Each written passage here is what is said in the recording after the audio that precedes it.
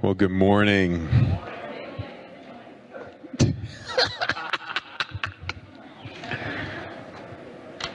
Fan blowing here. Hey, good morning, everyone. I'm a klutz, as you saw it again.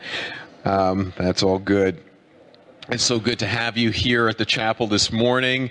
I got a chance to meet with a couple of new people today, and it's so good to meet with you. If you are new to our congregation or to our service, there is a welcome table right outside of the sanctuary to the right. Would you go out there and let them know that you're here? We also have a gift that we would like to give to you. I'll give you some information about our church, and we have a gift that we would like to give you as well. There are three ways that you can usually get information here about our church. First is through the website. If you go to thechapelnj.org, you will be able to get good information about the church. You'll be able to find leaders there and the groups that are going on. And so that is one of the sites. A second way is through emails. If you're on the email list, you should be getting emails throughout the week, and it will give prayer requests or other things that are coming up. And the third way is the little sheet that you have in your hands today. If you would grab those sheets and make sure you look through them, there's some of the key points. I'm not going to go through all of them this morning, but I would just encourage you a couple of them. The CareNet Banquet is a ministry that we donate to and help out, and they have a banquet on October the 20th. I'd encourage you to reach out to Ruth Hoth, or there's a sign-up sheet on the table outside. Believers' baptism as well as a newcomers luncheon that we will have. The newcomers luncheon will be on October the 2nd. Will be right after service. If you've been here with the church for probably a year or less and you have not been part of that service, part of that luncheon, come to the luncheon. You'll get a chance to meet with the elders and other leaders here, and we get a chance to tell you about our ministry and get a chance to meet with you as well. If you've never if you've never gone into the waters of believers' baptism, we are having that as well, probably sometime in the month of October. We have a date to be determined, but there is a sheet outside as well for that. And new members as well. If you're interested in becoming a new member, we are going to have two classes on October the 9th and October the 16th.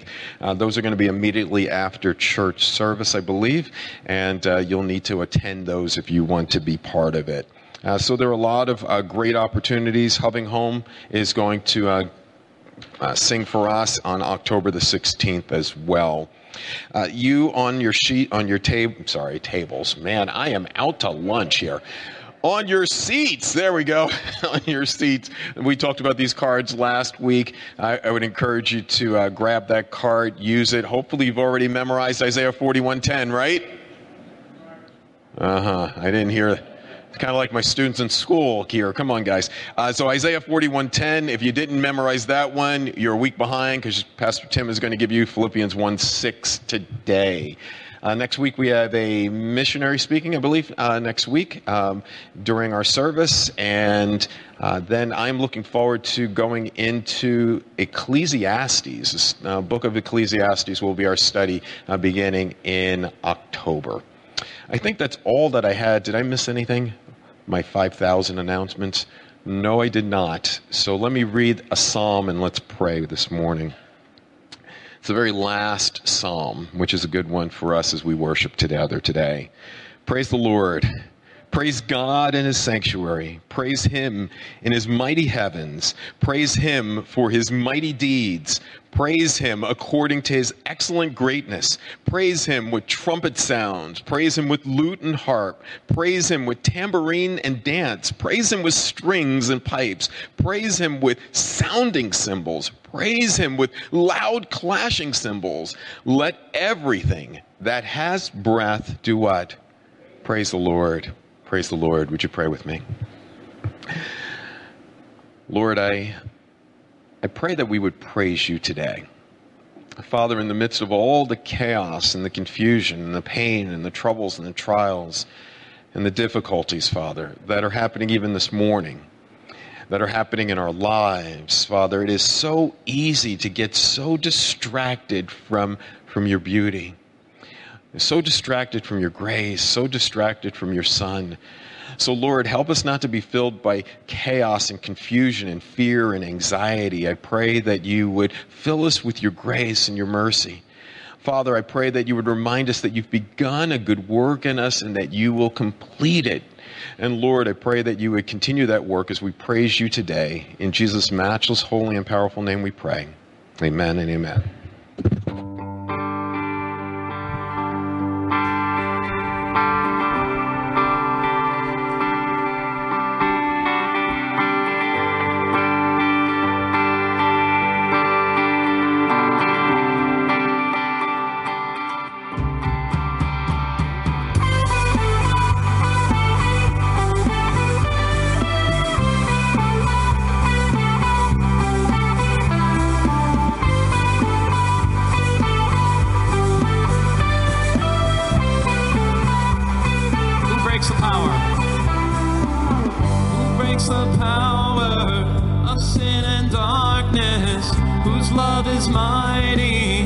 So much stronger, the King of glory, the King above all kings,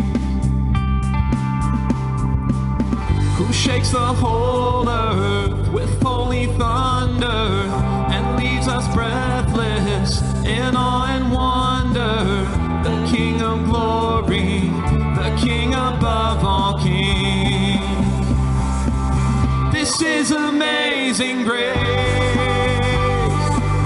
This is unfailing love, that you would take my place, that you would bear my cross. You laid down your life, that I would be set free. Jesus, I'll sing for all that you've done for me.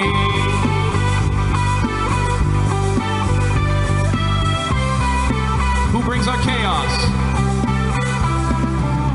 Who brings our chaos back into order? Who makes the orphan a son and daughter? The King of glory, the King above all kings. The nations with truth and justice, shines like the sun in all of its brilliance. The King of glory, the King above all kings. This is amazing grace. This is unfailing love, that you would take my place, that you would bear my cross. You laid down your life, that I would be set free. Oh, Jesus, I'll sing for all that you've done for me. Worthy is the Lamb who was slain. Worthy is the King who conquered the grave. Worthy is the Lamb who was slain. Worthy is the King who conquered the grave. Worthy is the Lamb who was slain. Worthy is the King who conquered the grave. Worthy is the Lamb who was slain. Worthy is the King who conquered the grave. Worthy is the Lamb who was slain. Worthy is the King who conquered the grave. Worthy is the Lamb who was slain. Worthy, worthy, worthy. Oh, this is amazing grace. This is unfailing love, that you would take my place, that you would bear my cross.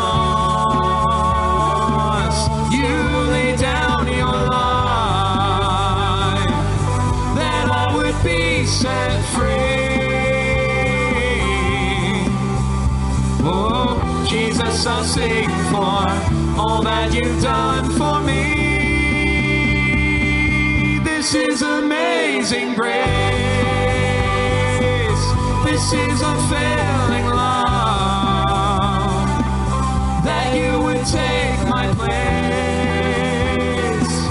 that you would bear my cross.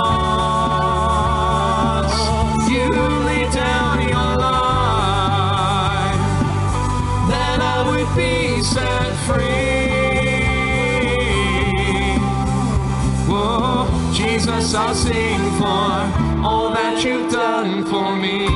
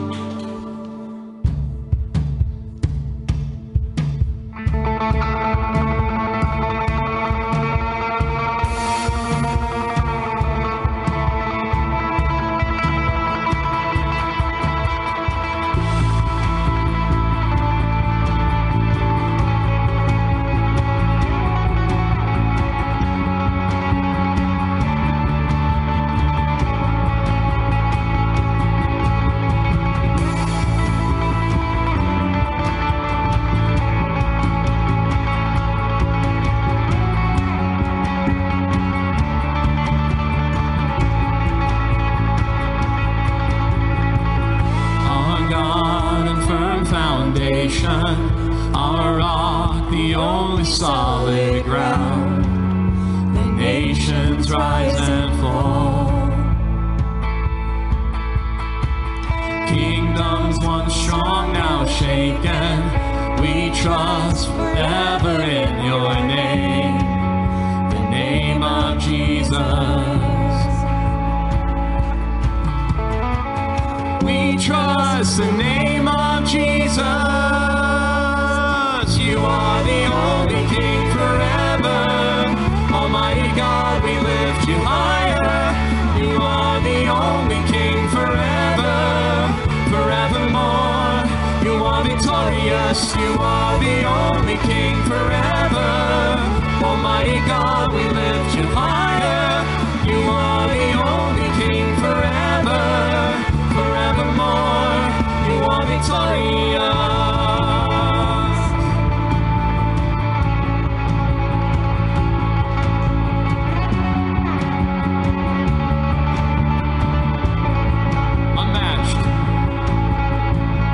Unmatched in all your wisdom, in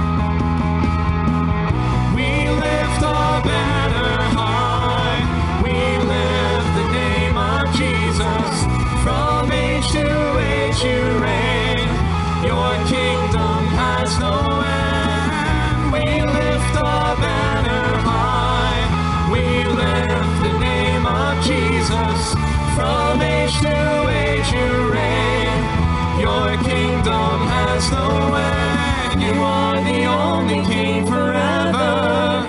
Almighty God, we lift you higher. You are the only King forever, forevermore. You are victorious. You are the only King forever. Almighty God, we lift you higher. You are the only King forever, forevermore. You are victorious.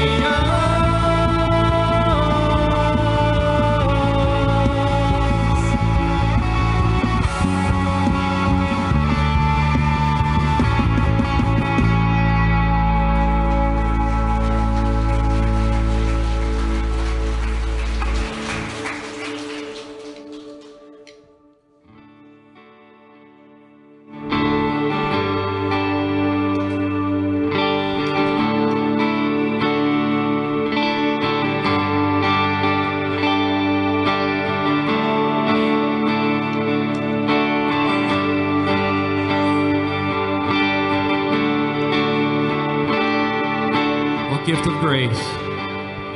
What gift of grace is Jesus my Redeemer?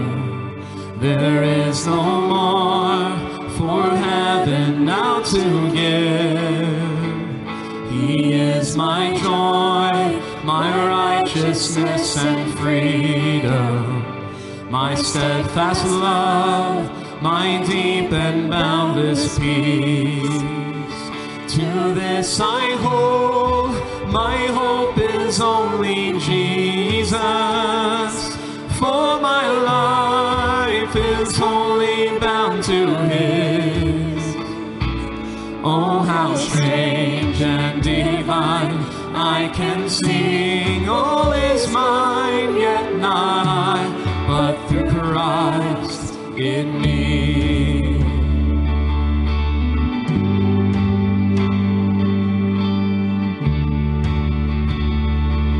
The night is dark. The night is dark, but I am not forsaken. For by my side, the Savior, He will stay. I labor on in weakness and rejoicing, for in my need, His power is displayed. To this I hold, my shepherd will defend me. Through the deepest valley He will lead. Oh, the night has been won, and I shall overcome, yet not I, but through Christ in me.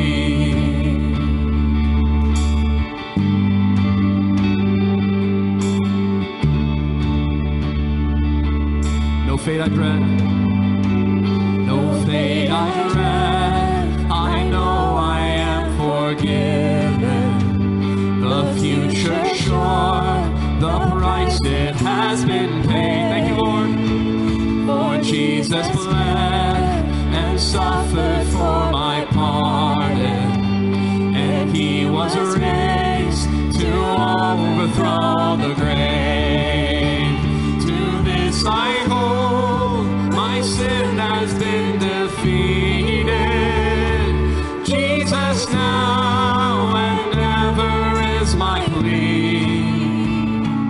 All the chains are released, I can sing, I am free, and not I, but through Christ in me.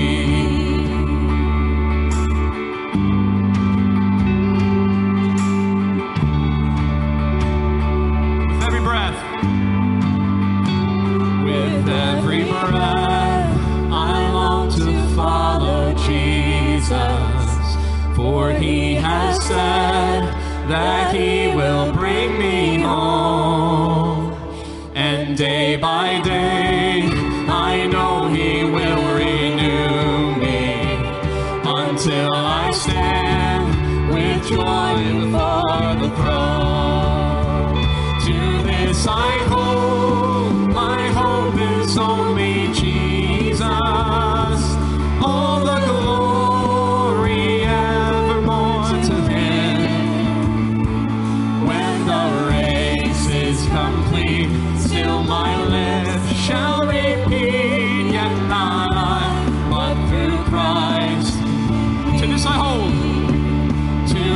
cross I hold, my hope is only Jesus. All the glory evermore to Him. When the race is complete, still my lips shall repeat, yet not I, but through Christ in me. When the race is complete, still my lips shall repeat, yet not I, but through Christ in me. Yet not I, but through Christ in me.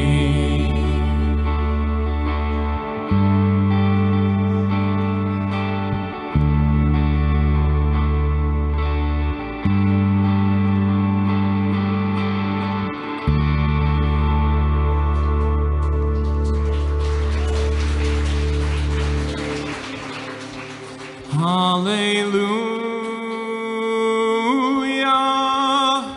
All I have is Christ. Hallelujah. Jesus is my, sing that again. Hallelujah. All I have is Christ. Hallelujah. Jesus is my life.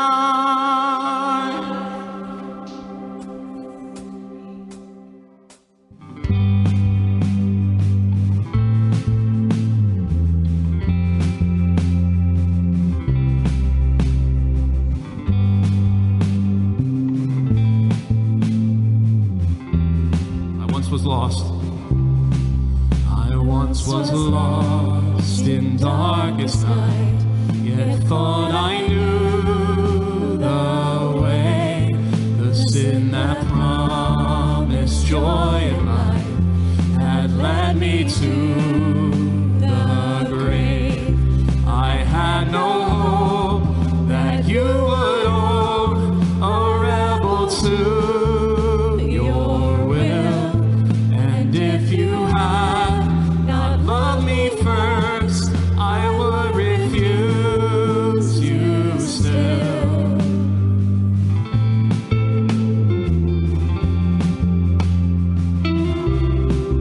But as I ran my hell-bound race, indifferent to the cost, you looked upon my helpless state and led me to the cross. And I beheld God's love displayed. You suffered in my place. You bore the wrath reserved for me. Now all I know is grace. Hallelujah. Hallelujah. All I have is Christ.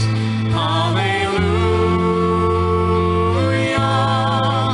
Jesus is my life. Hallelujah. All I have is Christ. Hallelujah.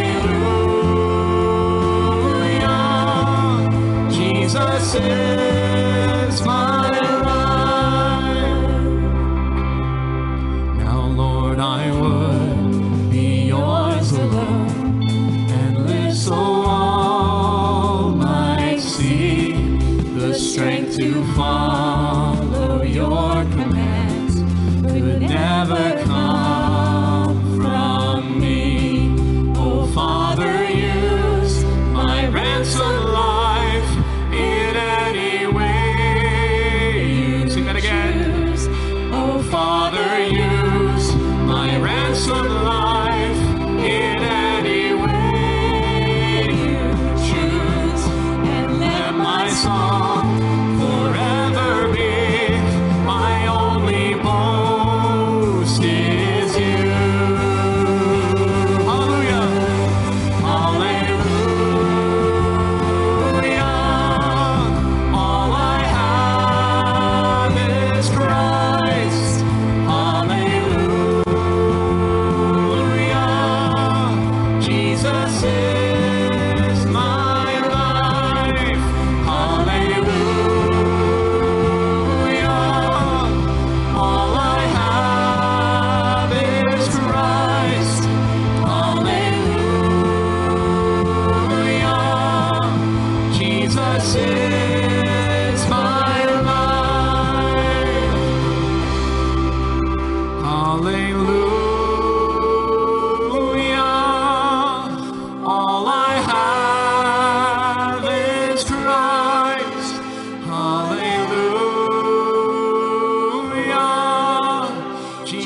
Jesus is my, sing that one more time. Hallelujah. All I have is Christ. Hallelujah.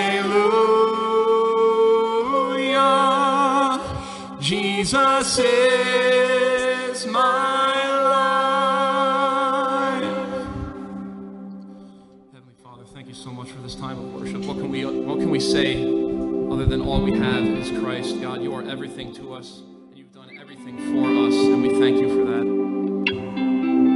God, this morning as PT comes to preach from Philippians, God, we just ask that you would open our hearts to receive exactly what you would intend for us to learn this morning, Father. Just bless him as he comes. Thank you for this worship, and we pray these things in Christ's name. Amen.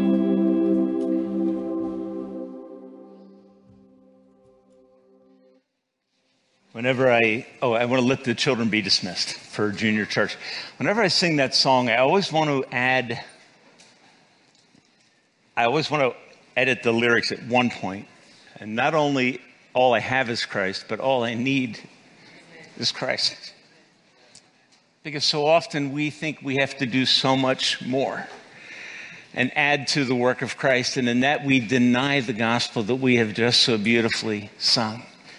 So I trust that God will assure you in your heart, if you have trusted him, that everything you need has been done by the power of God. The gospel is that glorious. Last night we had the opportunity with our missionaries from Rwanda to share in how that work is going in Rwanda.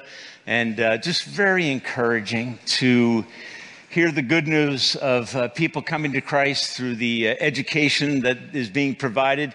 Pastors who have been in ministry but have not known the fullness of the glory of the gospel, coming to hear it and to know and trust Christ for the very first time in their lives. That is an amazing thing that they are seeing in Rwanda, because it is a very churched culture, but it is a very gospel-deprived culture. So people are doing ministry as a habit, as a practice, as a job, as opposed to a calling from God. Brianne, I just want to say it's good to see you. Is that your friend sitting beside you? Okay. I got to get that out of my head, because otherwise I'll be distracted the whole time. So, all right. I saw a picture yesterday on Instagram, and I'm like, I can't function if I don't speak my mind. Okay. So if I'm embarrassing you, sorry. We love Brianne, so we'll be watching you. Okay. I really said that so everybody would know. So you can turn in your Bibles to Philippians chapter 1 this morning. Philippians 1:6 says this. If you've memorized it, you can say it with me. Being confident of this, that he who began a good work in you will bring it to completion until the day of Christ. Philippians 1, you can turn there. I want to tell you how this verse became undoubtedly one of my go-to verses in my Christian experience, particularly in my ministry experience. I sensed the calling of God in my heart in 12th grade, okay? I was in high school. I was sensing this call from God to go into ministry, and I was also sensing in my own spirit a very strong resistance to that call. I had grown up in a family business. A number of you have probably heard this, but I grew up in a family business that I was very attracted to. I was very attracted to the stability of it, the experience of it. I liked every part of the business that my family had. It was an Ace Hardware store, and I loved it. And when I began to sense God's call to ministry, I resisted strongly. I spent 3 years doing what I loved, being successful and unhappy. And that's a bad place to be. To love what you're doing and have to lay down at night by yourself alone and face the reality of your own heart. And I lived with that struggle for 3 years. And it was a simple, hypothetical question by a pastor. Actually, it was an evangelist at my home church. Doug, you remember Ron Comfort? They used to come to our church. And he proceeded to give the invitation at the beginning of the sermon.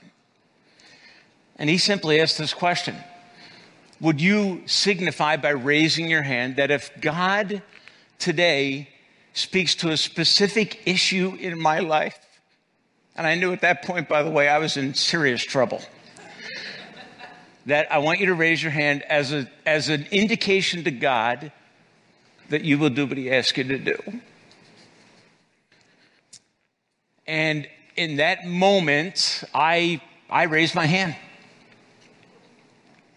He didn't even have to preach, because what I had been battling in my heart and resisting and fighting off unsuccessfully because it would not go away.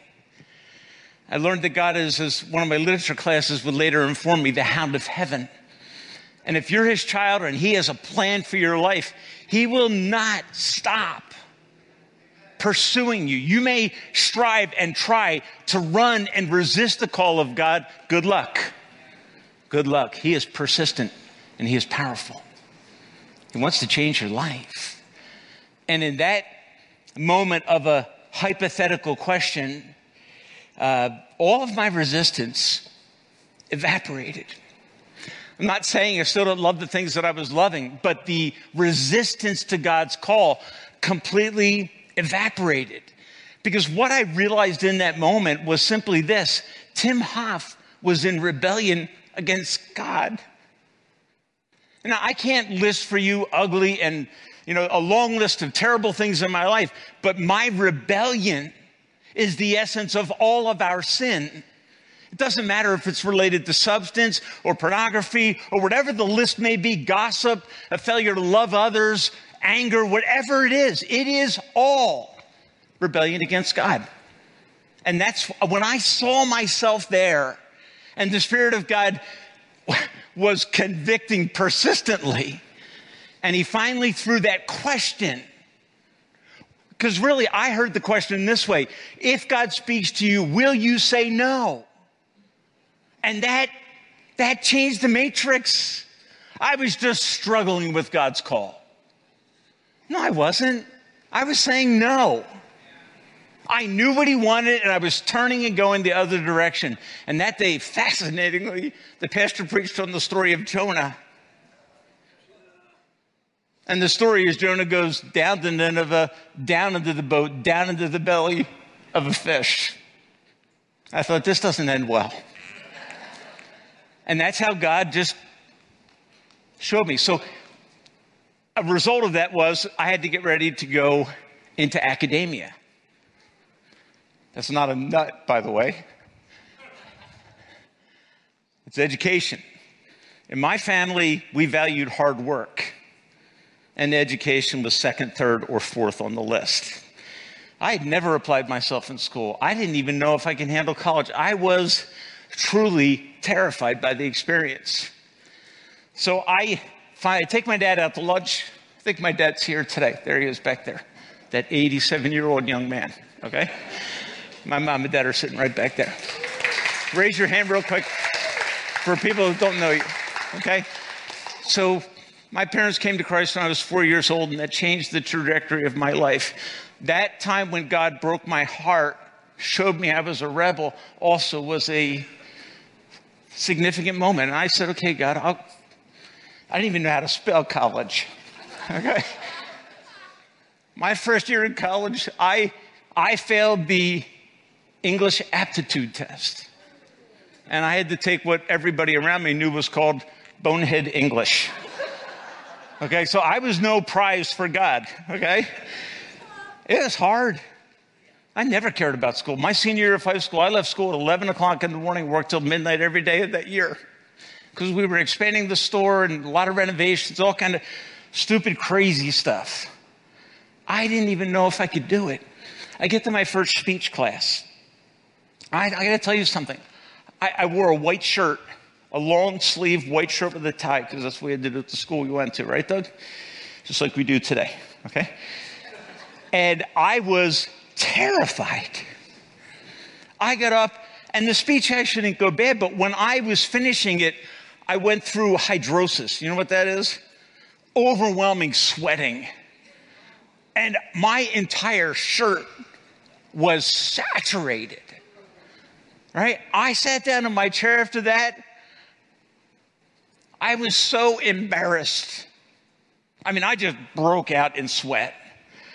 And I looked at God and I said, God, like, you want me to do this the rest of my life? Like, this is, I was devastated, to be honest. I didn't know what was happening. And shortly after that, and dealing with a number of other things in the academic environment that were new to me, God gave me a verse, Philippians 1:6. This verse. That God always finishes what he starts. He always enables the calling that he gives. He gives all of the resources that are necessary to be effective in the lane that God has called you in life to run in. Don't be a fool and allow fear to keep you from what God wants to do in your life. That's what I was doing. Terrified of the call, terrified of the education, terrified of the experiences I had. I went to seminary. So I get done undergrad. I actually made it through, okay? I get to graduate school, and I am taking my first theological test. And at that school, they gave you this blue booklet. Okay, and that was called a composition, I think, notebook, or what do you call those things, Doug? Where you write your essays. The blue book, okay? I got the blue book. Every answer to every question was essay. I'm left-handed. Okay, I run my hand over what I write, okay? I got done, I was shaking, like trembling. And I handed in the essay after I was done. I thought, well, that wasn't too bad compared to what I thought. The professor calls me, Dr. Warren Van Hetlo calls me and says, Tim, I can't read your writing. Oh, well, if you can't read, I can help you. But he's like, no, I can't read your writing. Like, you have to rewrite this whole thing. And again, I got hit with that, what in the world? Now you're 3 years into this 7-year training period thinking, oh, my word. And again, I went through that process, just battling and coming to, oh, God, you called me to this. You have to help me. You can't leave me now in this circumstance. And my testimony is this: God is faithful. God is faithful. He always finishes what he starts. He never wavers on his commitment to us.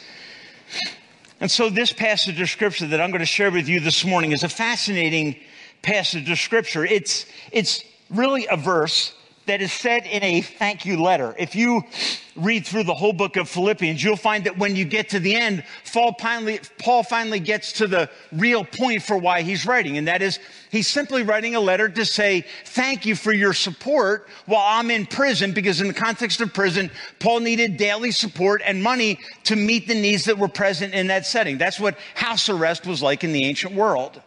There were no TVs. It wasn't plushy. It was a difficult environment, and you needed to get help for that. So verses 10 and 14 of chapter 4 tell you ultimately the reason for the letter. It's a personal letter that intends to say thanks, but in the middle, Paul digresses into a few theological themes. Okay? So in the first part, in this introduction, verses 1 to 2 are a formal introduction. Paul and Timothy, servants of Christ Jesus, to all of God's people in Christ at Philippi, together with the overseers and deacons, grace and peace to you from God our Father and the Lord Jesus Christ. That's standard fodder for an ancient letter. And so Paul lays that down.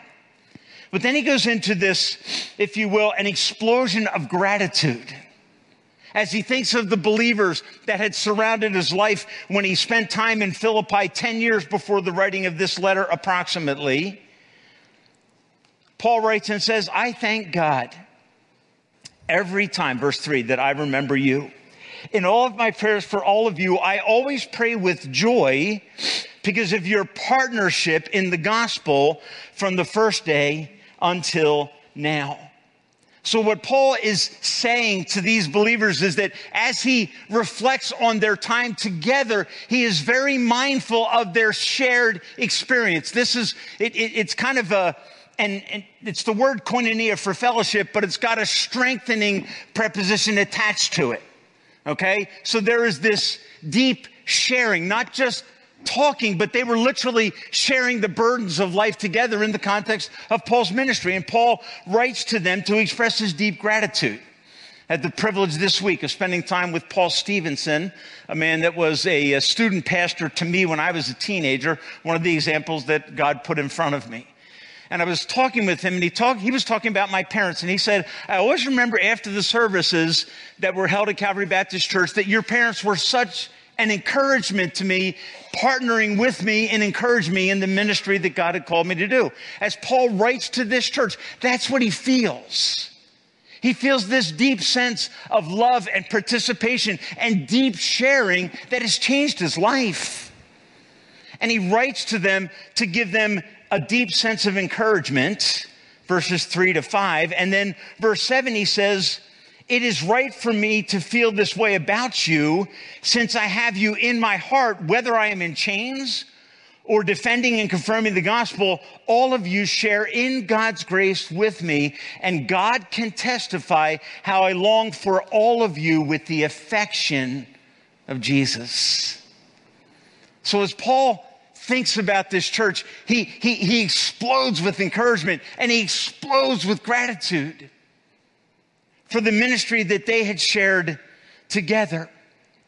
And it's interesting to notice in verse 4, Paul touches for the first time in this letter on the theme of the book as a whole, right? He says, in all of my prayers for all of you, I always pray with joy. So if you were to look through the book of Philippians and say, what is the theme that occurs most frequently, you would find that the theme of rejoicing is the overwhelming theme and thrust of this passage of Scripture, the whole book. Is Paul's joy, is his confidence in Christ circumstantial? Because often ours is, right? We tend to be happy if our circumstances are happy. We tend to be good if the situation around us is good. And as Paul writes, he's writing in chains. Verses 13 and 14 of chapter 1 say this. It says, as a result, it has become clear throughout the whole palace guard and to everyone else that I am in chains for Christ. That's Paul's circumstance as he writes a letter that is overwhelmingly about joy. And it is Paul's circumstance as he speaks in verse 6 of this overwhelming sense of confidence that he has in God himself. And so what I want to do this morning is I want to walk you through this verse of Scripture in a beautiful context of joy that is not circumstantial, but instead it is those chains that are exposing the true heart of Paul. I often say to people, after our daughter went through a very difficult circumstance, losing a child at birth, I said to people this. I said, the trials that you experience first expose you before they change you. So we tend to always think of trials in terms of how they're going to change us. But the first thing I noticed in that valley of darkness, in that season of change, in that season of loss in their life, was that the trouble first let you know where they stood. It exposes you. And then ultimately it will change you. And so Paul writes with joy. What are the chains doing to Paul? They're causing him to get more intense in his walk with God and his encouragement of others. There is no self-pity. He's grateful for the gift they sent. And he says, you know what? I'm good. All my needs are met. Go at it. Keep doing the work that God's called you to do. And one of the verses in this text that fires this idea of joy and confidence in Paul is verse 6. Because you have to ask the question, how can a guy in chains write a letter about joy? How does that happen? And I think verse 6 helps us to answer that question. I'm going to work through this in three main phrases. Number one, he who began a good work in you. And folks, I want you to just stop and think about that statement. Paul is not complimenting them for a good choice. Paul's instead pointing to God and noting that the work that was being fleshed out in their lives spiritually was owing to sovereign grace. That God had moved and God had worked in their lives so that what they were caught in the midst of in this walk with God was a result of divine intervention, not of human intellect. It's important that you sit down and allow that to settle in, right? Think through the process that you went through as you began to hear the gospel. Ed Quinones was sharing with the teenagers last Sunday night how he came to faith in Christ. And one of the things that he shared with them is that God was continually knocking at the door of my heart. God was working through circumstances. He was in pursuit of Ed, and Ed was expressing in such a beautiful way the words of Jesus in John 6 and John 15. Jesus says this, "No one comes to me unless the Father draws him." John 15, "You did not choose me, but I chose you." Aren't you thankful for that? Because if it came down to intellect, I'm on the outside. I wasn't smart enough. I wasn't wise enough. God moved. So here's the way I say it to people, because I realize there's a mystery, right? Because God calls us to repent. But here's the thing you need to realize. No one comes to Christ unaided. Okay, please understand how I mean that. No one comes to saving faith in Christ apart from a work of the Spirit that opens their eyes to the truthfulness of the gospel. And if God has done that in your heart, what it will make you is one of the most humble people on the planet. Because you know that you're standing with God and all of your progress in God are owing to the fact that God is at work in you. Your saving starts with God. We sometimes have sung the song, "Come Thou Fount of Every Blessing." Here's what it says. And I think often we are singing beautiful mysteries, and there is something about singing those truths that is deeply encouraging and thrilling to our hearts, but we haven't really stopped and thought about it. So in the context of this fact that no one comes to God unaided, apart from a work of the Spirit of God in their life, listen to the words of "Come Thou Fount." Jesus sought me when a stranger, listen what it says, wandering from the fold of God.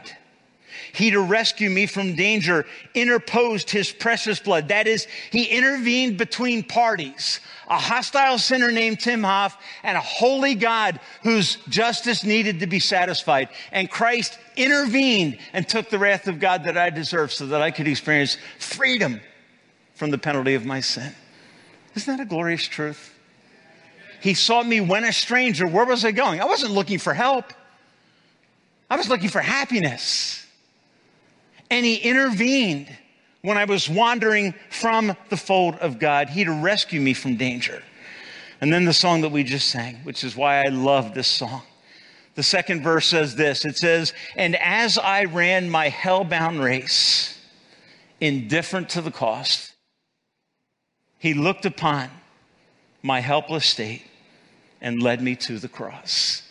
Folks, I hope when you sing, I hope you are thinking through the words.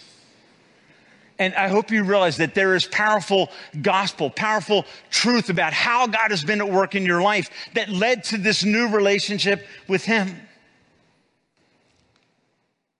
As you look back in your life, as you see the work of God in your life, it is owing to his grace and to his sovereign hand and to his favor that brought you to a place where Christ became attractive and lovely and beautiful and saving.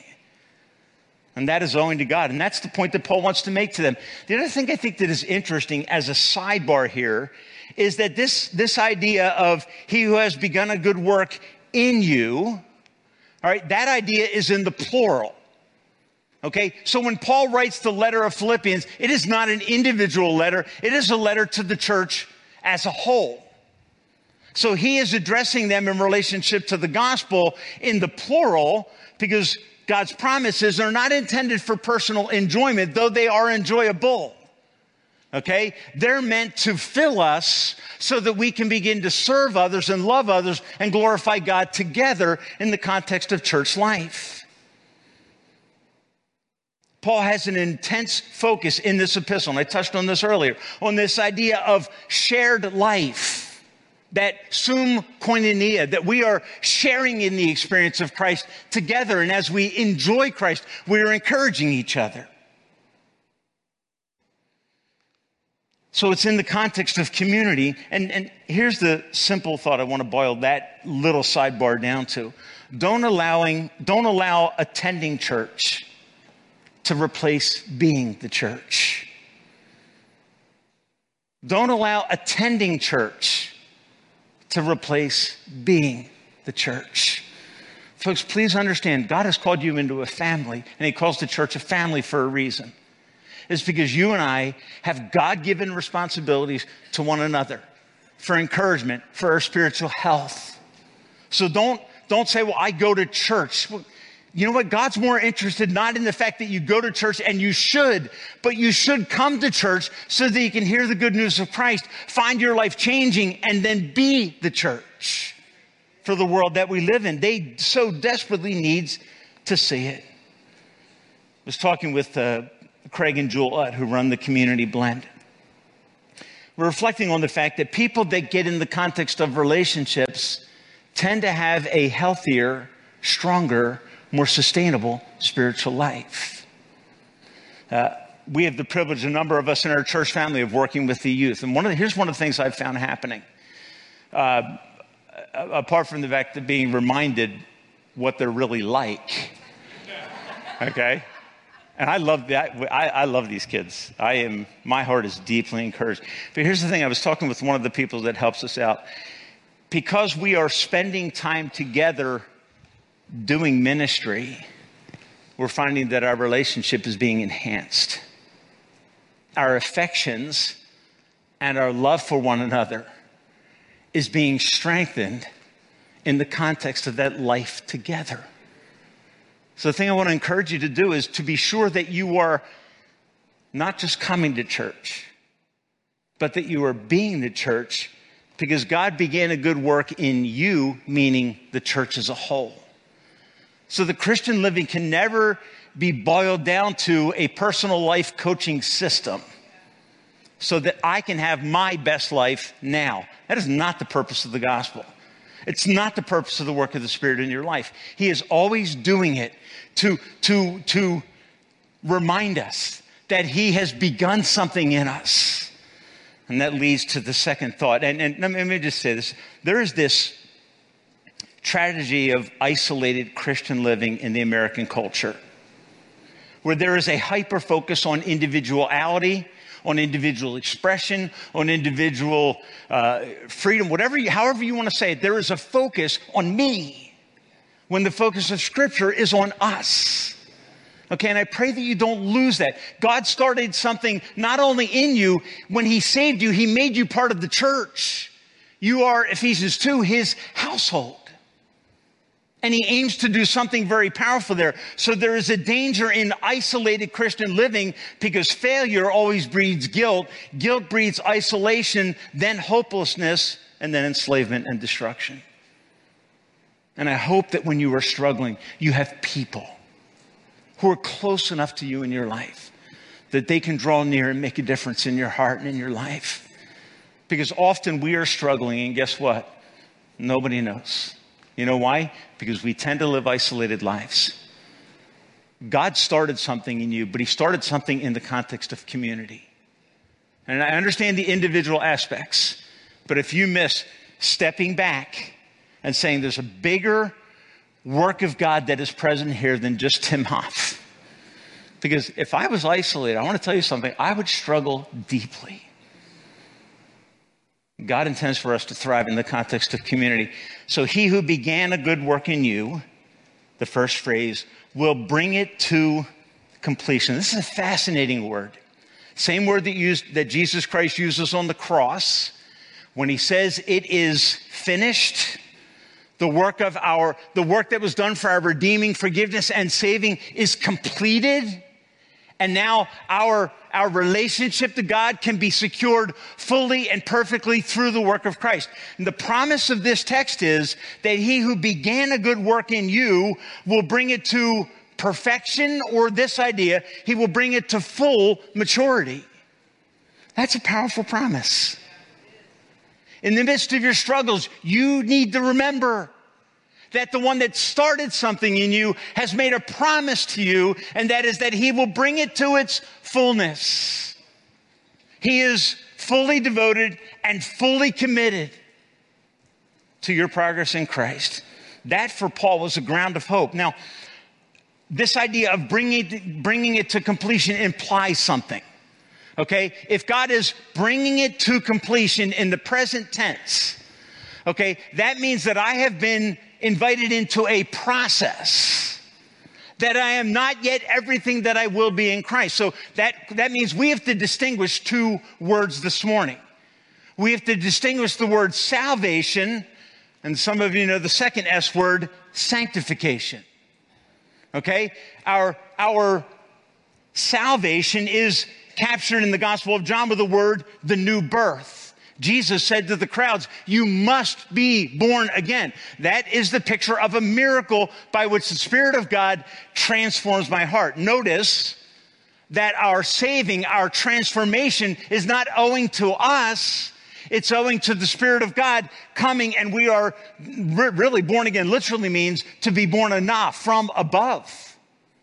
That God intervenes in time in the heart of a rebel and so changes them that it can be called a new birth. They are reborn. And that's the idea of our saving. I have a new status. I am a child of God. In response to repentance and faith as the Spirit works, he declares us righteous and forgiven in Christ. And so we can say, all I need is Christ. Okay, so that's that first step, that when the gospel breaks through and my heart is changed and I respond to God with repentance and trust in him, and he credits the righteousness of Christ to me so that my standing is completely owing to the work of God. I am a child of God. I have standing with God. I can approach the throne of grace boldly in my times of need. There's this other step called sanctification. Sanctification is the progressive and ongoing work of God. So there's a sense in which we could say our salvation has an immediate effect at the point of conversion, new birth, but it also has an ongoing effect. So there's a sense in which making the distinction becomes somewhat dangerous, but it is also helpful. Okay? I always want to understand that my saving and my progress in Christ are always owing to the work and power of God in my life. So that I am never taking progress for the fact that I used to be here and now I'm here. Good job, Tim. No, the only reason I went from where I was to where God wanted me to be is because he was at work in me. Okay, so there's a sense in which I didn't want to make the distinction, and then I think it's helpful to make the distinction. One is an event. Have you come to saving faith and trust in Jesus, been born again? And then there's an outworking of that is promised in this text. He will bring it to completion. The implication that it is that I always have room for progress in my Christian walk. Always. Till the day that I stand before God, he has promised to be at work in me to do his good will and his good pleasure. My progress then is a cooperative endeavor. Here's what I think we tend to think in the Christian experience. In salvation, God did a work. He saved me. He rescued me from my sin. He did his bit. And now it's up to me. Okay, I'm going to tell you something. That is a godless perspective. Okay? If you think you were saved by God and you're sanctified by Tim, you're in trouble. Okay? You need a shift of thinking. You need to be desperately reliant upon God, because that's his promise here. He will bring to completion what he started. So Philippians 2, if you want to look there real quickly, verse 12 and 13, I think will help you to understand this concept more fully. There's a couple times throughout the book of Philippians that Paul gets on this train, this idea of God is at work and God is energizing and God is empowering. And that's why success in our Christian experience is likely and hopeful. That's why we should be confident that I can get from where I am to where God wants me to be because of his power being at work in me. So 2:12 through 14 says this. It says, therefore, my dear friends, as you have always obeyed, not in my presence only, but now much more in my absence, listen to what Paul says. Continue to work out your salvation with fear and trembling. Be aware that you're in a battle. Be aware that the enemy wants to take you down. But also remember that you're not alone.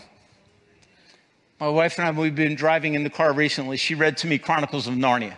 Okay, it was like bedtime reading. Okay, but I got to tell you something.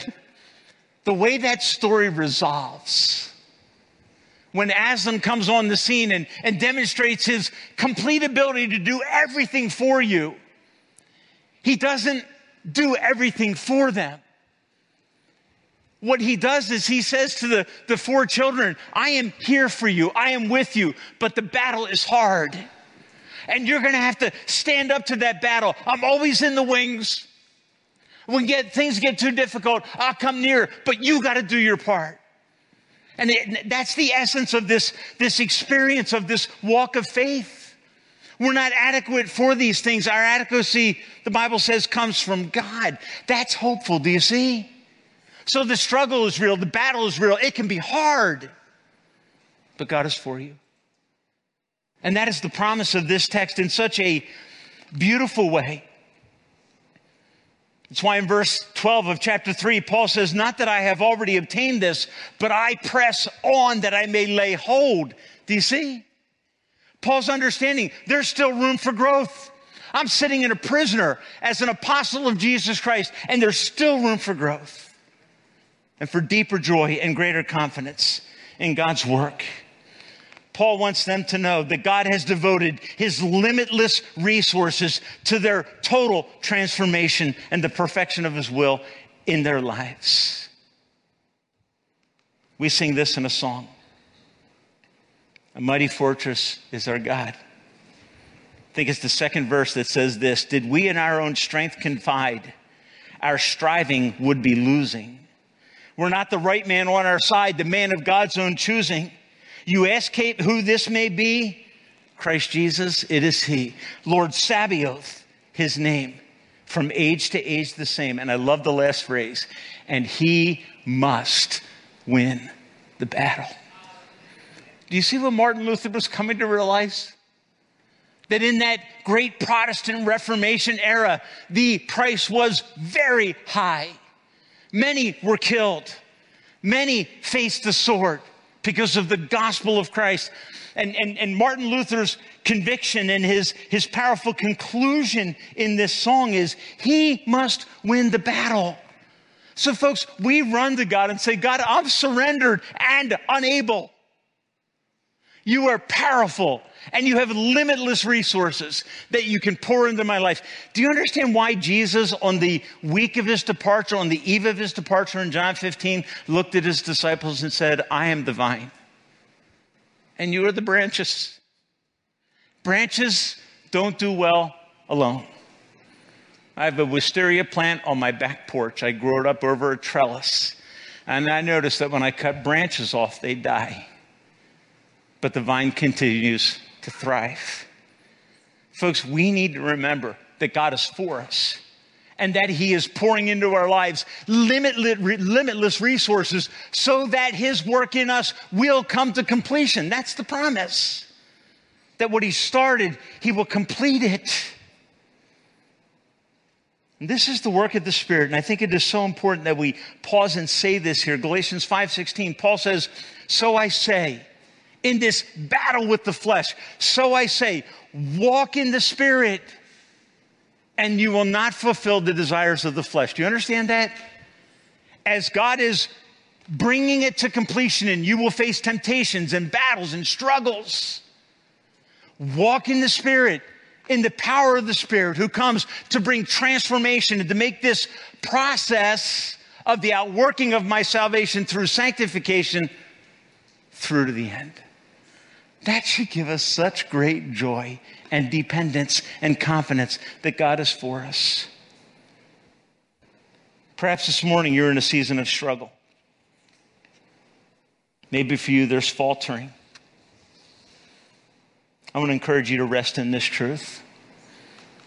This is a verse that has deeply encouraged my heart on a regular basis, because we all go through seasons of struggle. We all go through seasons of doubt, times when there is fear and struggle that is present. One writer said it this way: God has not lost interest in you or control over your life. That's powerful, isn't it? Because what do I think? I think in my rebellion that God loses interest. And the truth is, because I am his son, he never loses interest. And he never lets go of his child. And I hope that truth will settle into your life. He is devoted to your progress. And if you memorize these kinds of promises, it will begin to transform and change your life. Let these promises drive out worry, which is anxiety over something that may or may not occur.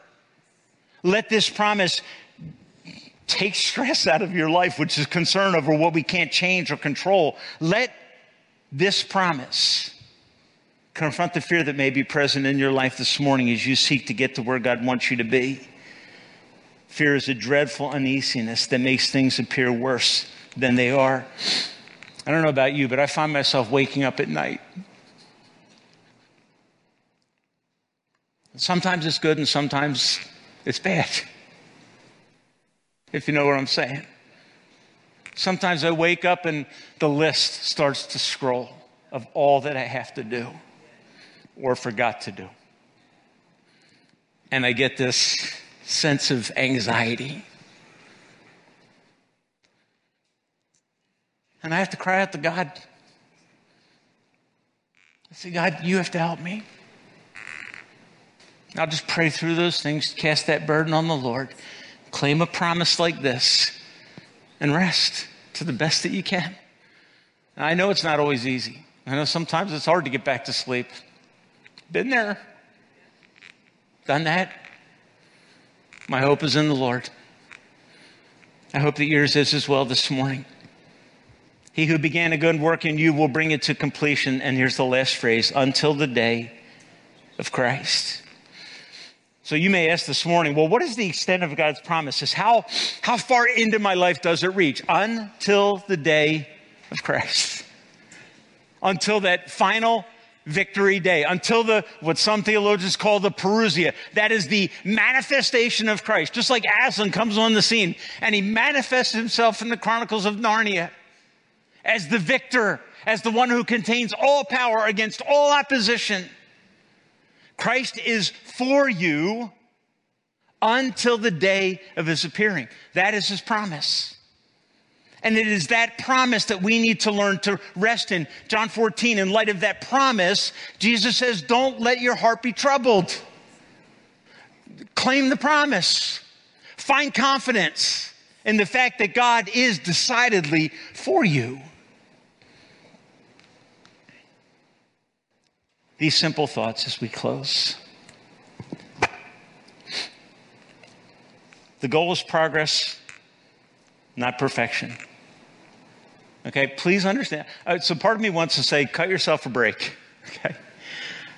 Don't be so hard on yourself, but also don't tolerate sin in your life.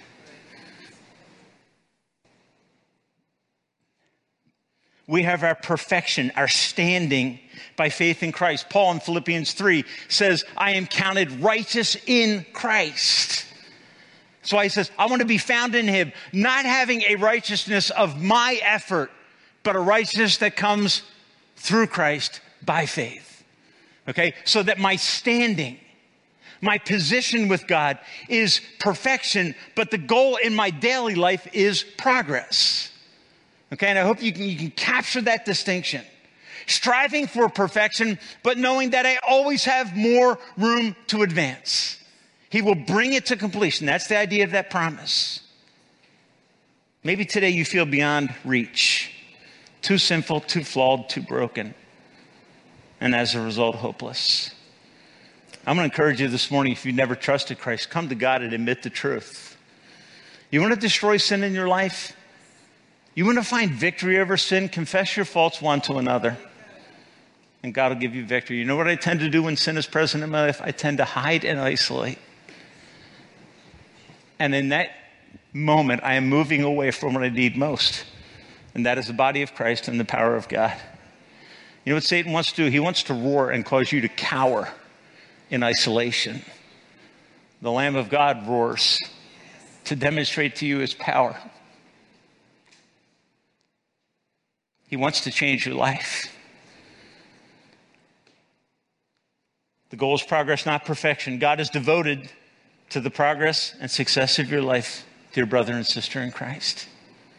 And I hope you will cling to that promise, that God is decidedly and powerfully and beautifully for you. And Paul would then say this in Romans 8:28. He says, and it's a beautiful verse, he says, if God is for us, who can be against us? You know what the answer is? I've shared this with you before. Everybody can be against me. Paul's in prison. But if God is for us, who can successfully, listen, oppose the work of God in your life? He says, I will bring it to completion. Despite the obstacles that you face, despite the struggles, the temptations, the failures, if you flee to him and yield to him and surrender to him, he will continue that work in your life. He is devoted to my progress. That's a thought that has at times genuinely broken my heart. Because I am not always devoted to God. But he never lets go. He is always decidedly for me in his Son, Jesus Christ. And the last thought I want to leave you with is God always finishes what he starts. Despite surprises, despite sweating out in speech class, despite can't read your exam, he always finishes what he starts. And my prayer for you as I've gone through this text is that you would be so resting in God that the chin that's down and despairing would be lifted up. And that you would become genuinely confident in God. And as a result, hopeful, optimistic. That if God is for me, who can successfully oppose the promise of God that he is bringing it to completion until the very end? Who can oppose that? The answer is no one. I just need to be faithful. And this makes us humble, hopeful, and tolerable. So I trust that this morning, if you don't know Jesus, I trust that the hope that we have in Christ would become clear to you. I trust that your true status as a sinner in need of a Savior would become clear, and that you, if you sense God prompting and drawing and convicting, that you would respond this morning and say, God, save me, forgive me, rescue me, change me. Make me your child and set me on that beautiful road that leads to maturity in Christ. Maybe this morning you're here as a Christian. Maybe you're where I was and have been at times in my life, in rebellion against God. And nobody wants, but I'm saying no. My prayer this morning for you would be that God would confront your resistance and shatter it through the love that he has for you. And that his commitment to you would begin to deeply affect you, that it would cultivate in you affections to be surrendered more deeply and fully to God's plan and purposes in your life. Would you pray with me this morning as we prepare to sing our closing song? Our Father, as we have looked through this text, it is a beautiful, hope-filled, hope-inspiring promise. Lord, thank you that you confront us when we walk a road of rebellion. And thank you that when we surrender, you have all of the resources that are needed for success in the endeavor of Christian living for your glory. And Lord, at the end of the day, we realize it's not about us. It's not about our abilities or lack thereof. It is about your work in us.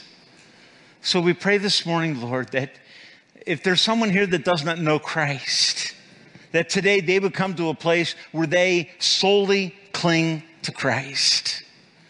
And Lord, for that friend here this morning who may be walking on a road of rebellion, trying to escape the clear will of God, Father, I pray that they will realize that God is not going to give up. He's not going to let off his pursuit of his child. And that because of that knowledge of God's persistent, durable love, they would turn from their rebellion. And they would find saving hope in you alone. We pray that these blessings would be present today, Father, in the life of your church. For Jesus' sake, we pray these things and in his name. And all God's people said, amen. Let's stand and sing together, So I Cling to Christ.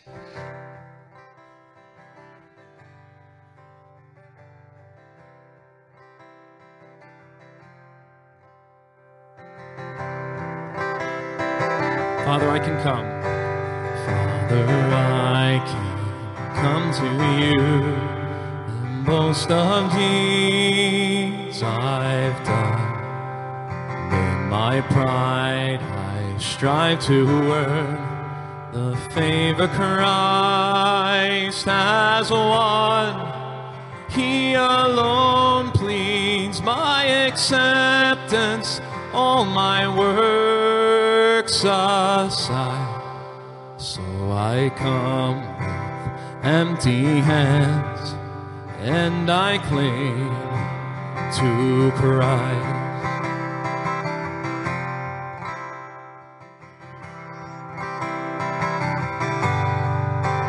Father, I can go astray and battle needless fears.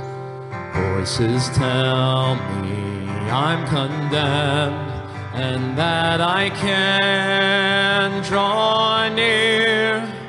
But your Spirit calls me homeward with your words of life. Jesus bore my every sin, so I cling to Christ. It's more than I can do. It's more than I can do to keep my hold on you, but all my hope and peace is that you cling to me.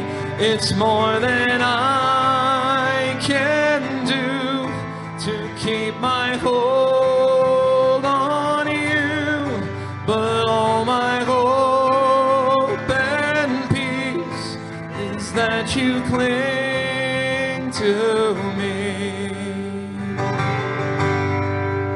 Father, all my earthly aims in time will turn to dust, and let me learn loss is gain for those who know your love. All the treasures of this world will never satisfy. You alone are endless joy, and so I cling to Christ. You alone are endless joy, and so I cling to Christ. Heavenly Father, we cling to your Son this morning. Thank you so much for the message that PT just delivered. And God, I just ask that you would help us all to look in our own lives where we might be rebelling against you, Father. Help us to look past our pride and to see that and to be able to cling closer to you. Thank you so much for this service, Father, for the message. And we just ask that you'd bless us as we go. In Christ's name.